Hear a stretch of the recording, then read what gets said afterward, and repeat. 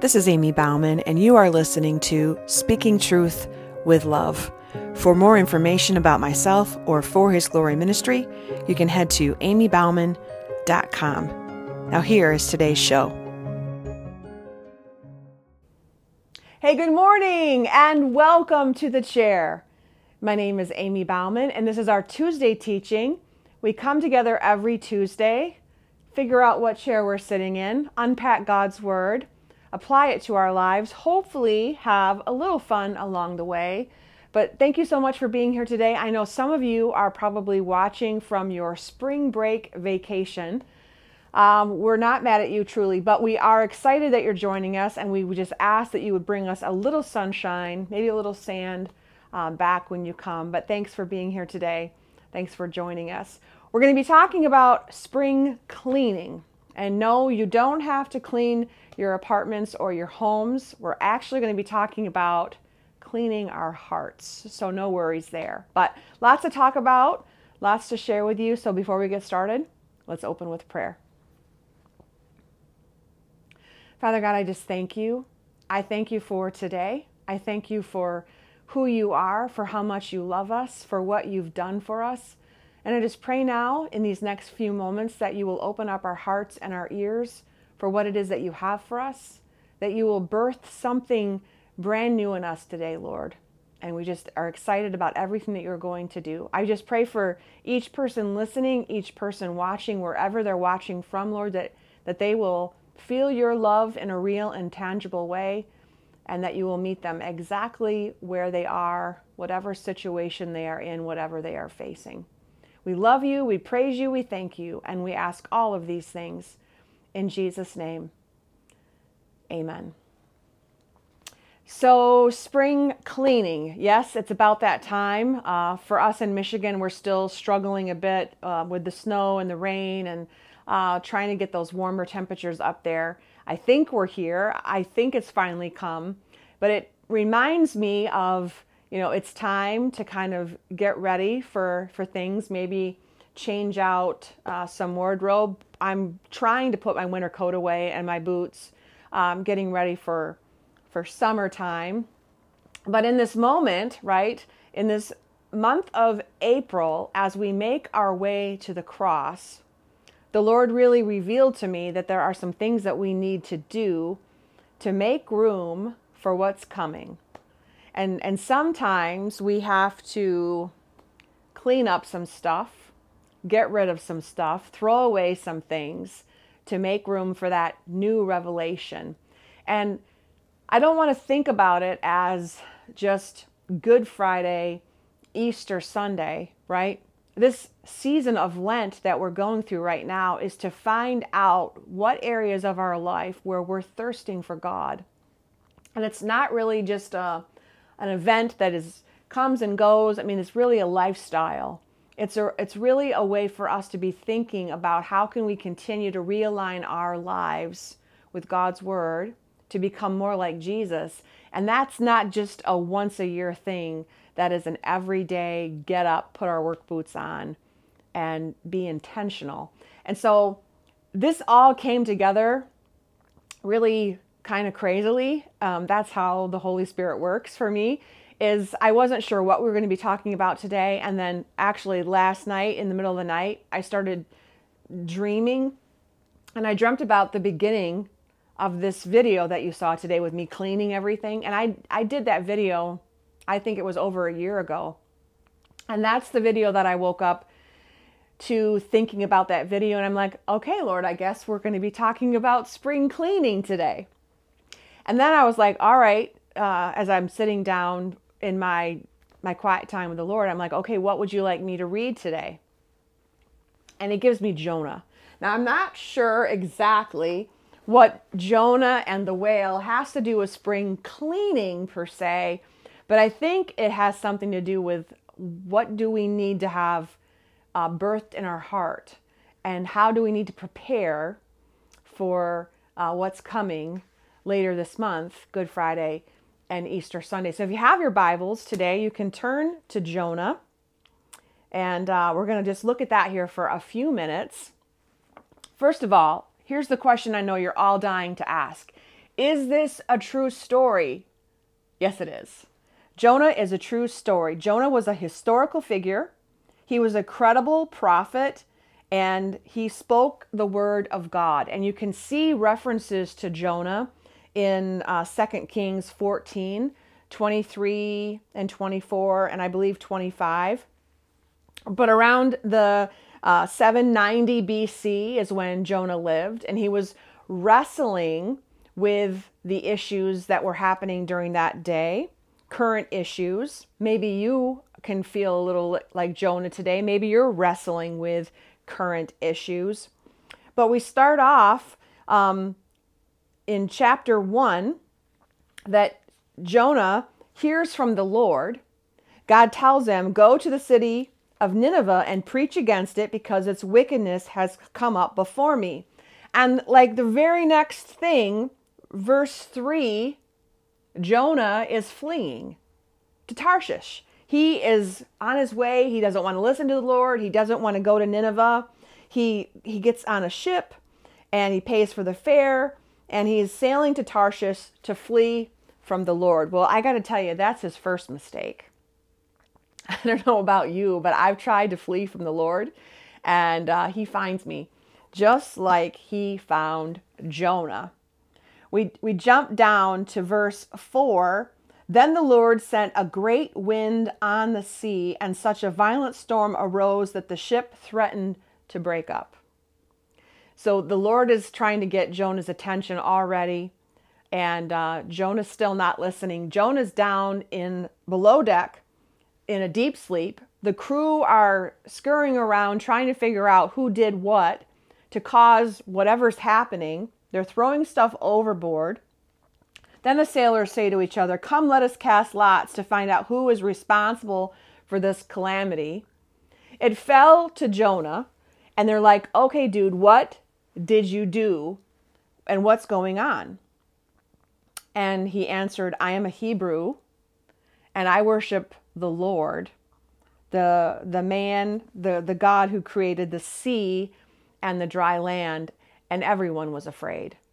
They could see that God was working and moving in this creation that he made, right, the sea, and that he's the one that caused the storm, and they were afraid. And they started to call out to God and did offerings to him. And so they picked him up and they threw him in, Jonah, into the sea, and everything calmed down. And they could see that his God was real and he was working and moving. Then we go where Jonah was actually scooped up by this big fish, and he was in the belly of this fish, this whale, for 3 days. So this is another just great example that if you're thinking about fleeing from God, if you're thinking about saying no to whatever he's asked you to do, this is a really good reason not to. Read your Bible. It tells you what not to do. So Jonah is praying in the belly of the fish, and he's saying all these things. You hurled me into the depths, into the very heart of the seas, and the current swirled about me, and all your waves and breakers swept over me.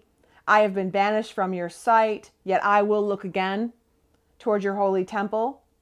But you, Lord, my God, brought my life up from the pit. So he's praying to the Lord for the 3 days.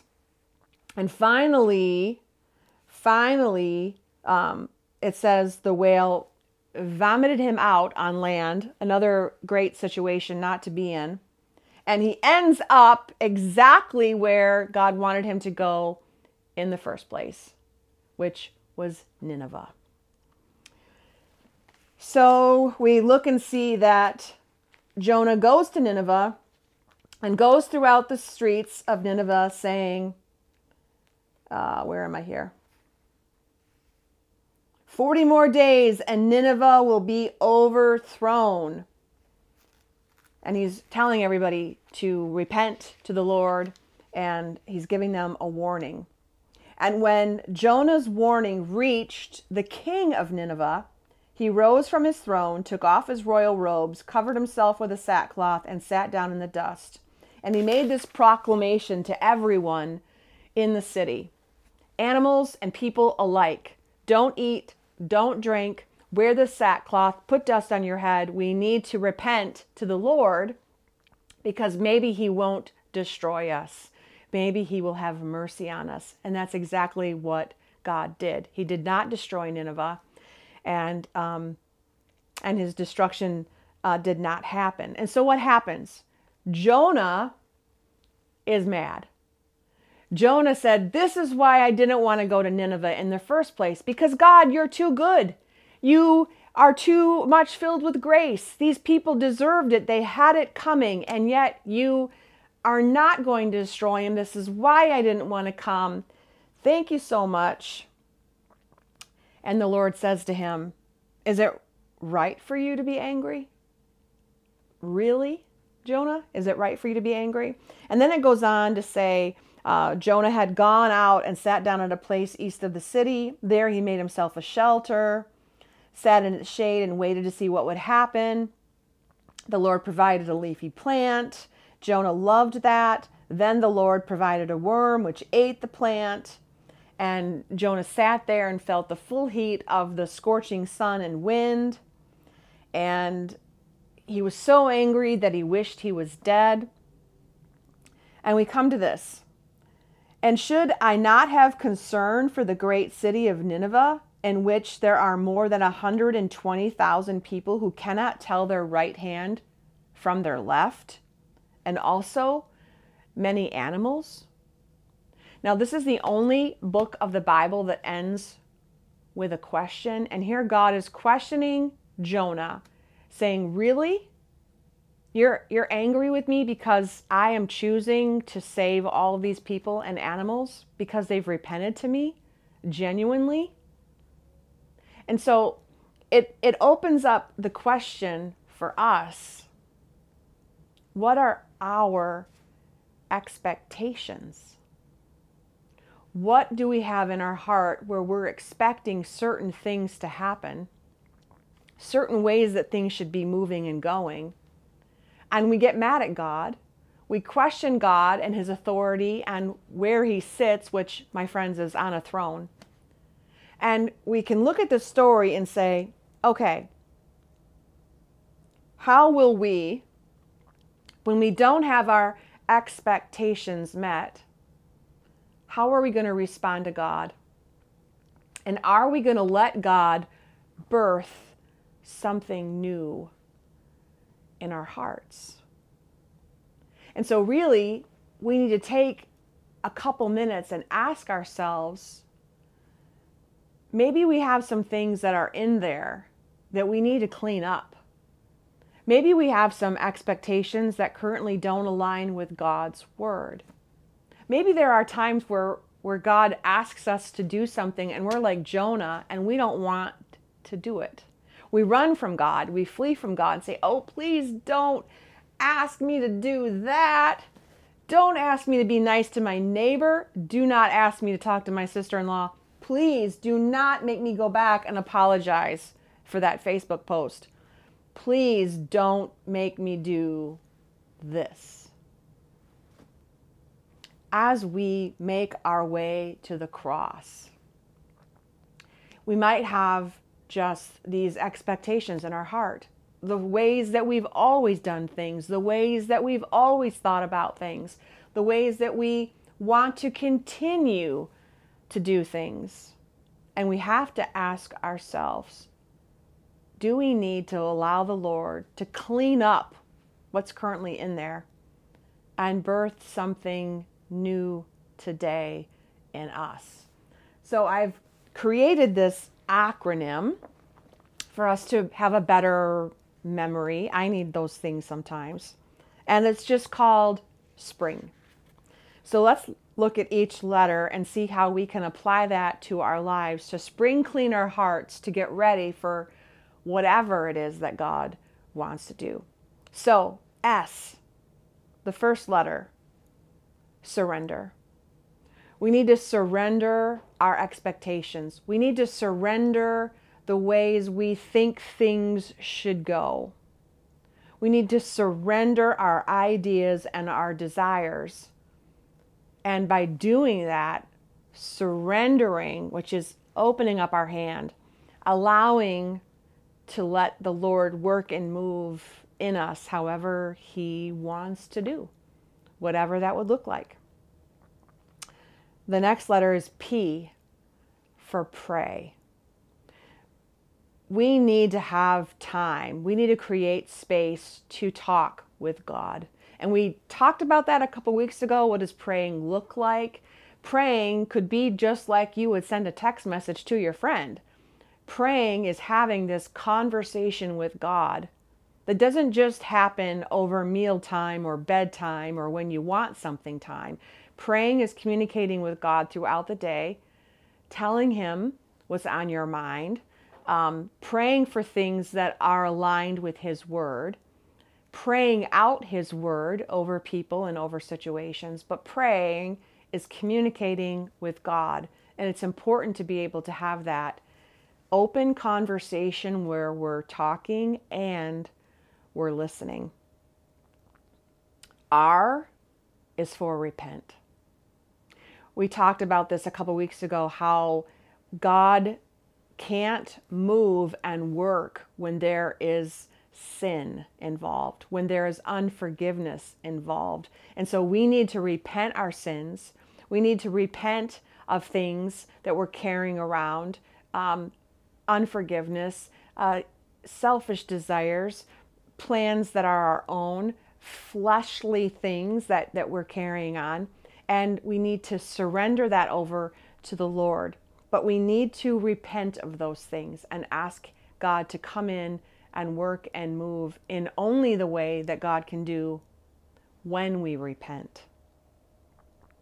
So we've got S, P, R. I is invest. Invest in yourself. You need to be able to create a space each day where you are renewing your mind, where you are spending time in God's Word, where you are praying to Him. And I think, we focus so much on working out and are we eating right, that we have to remember that we're not just flesh, we're also spirit. And if we're not going to be investing time in that relationship, in being intentional with our time each day with God, we need to invest that. And in turn, we're not only just investing in God, we're investing in ourselves and our relationship so that we can be more like Him. And so that's very important. Which brings us to N, nourish your soul. You need to be able to worship God every day. You need to be able to spend time, whatever that looks like, worshiping Him with music, spending time in prayer, prayer journaling, watching a podcast, going to church on Sunday. You need to nourish and feed your soul. And then G, SPRING. Give God room to move. Sometimes we can have so much clutter in our lives. I like to think about it as, we go through the winter, right? And we've got our Christmas tree up and our lights and our boots and our mittens and our hats and extra clothing and all the things that happen and accumulate over the winter. And we need to be able to clean up and get rid of the tree, get rid of the extra stuff, put away the Christmas lights, get things ready for springtime. It's the same with our hearts. Maybe there's some things that you need to get rid of, purge, clean away so that God can get in there and fully move around, have space to work and move, do things in your life that He's been desiring to do, but it's been too messy. It's been too crowded in there. Allow the Lord to shine His light into all those areas of your heart to clean up what needs to go away so that He can birth something new in you. Not just because we're going to be going toward the cross, but because He wants to do something new in you every single day. What happened on Easter Sunday happened so long ago. It's time to be able to receive everything that Jesus did. And to do that, we have to make room. Spring clean our hearts. And only Jesus can do that. Only Jesus can make room by doing everything that it says for spring. I hope that encourages you today. I hope that you'll do some spring cleaning in your heart to make room for everything that God has for you, wants for you. Jeremiah 29:11, He has great plans for you, plans to prosper you and not to harm you, plans to give you hope and a future. Hang on to those words today as you're spring cleaning. Let's pray. Father God, I thank you. I thank you, Holy Spirit, for speaking to my heart and telling me what you wanted said today. And I just pray that I will continue to listen to you and that you will continue to work and move in all of us so that we can have obedient hearts and ears for what it is that you have for us. And I just pray for each person listening, each person watching, Lord, that you will work and move in ways that only you can do. Help us clean our hearts. Help us to make room for you. We love you and praise you and thank you and ask all of these things in Jesus' name. Amen. Thank you so much for being here today. Thank you for joining us. And until next time, until we can be together again, be blessed. Thanks so much for joining me today. Stay tuned for more Tuesday teachings, Sunday sermons, and encouraging messages along the way. And until next time, be blessed.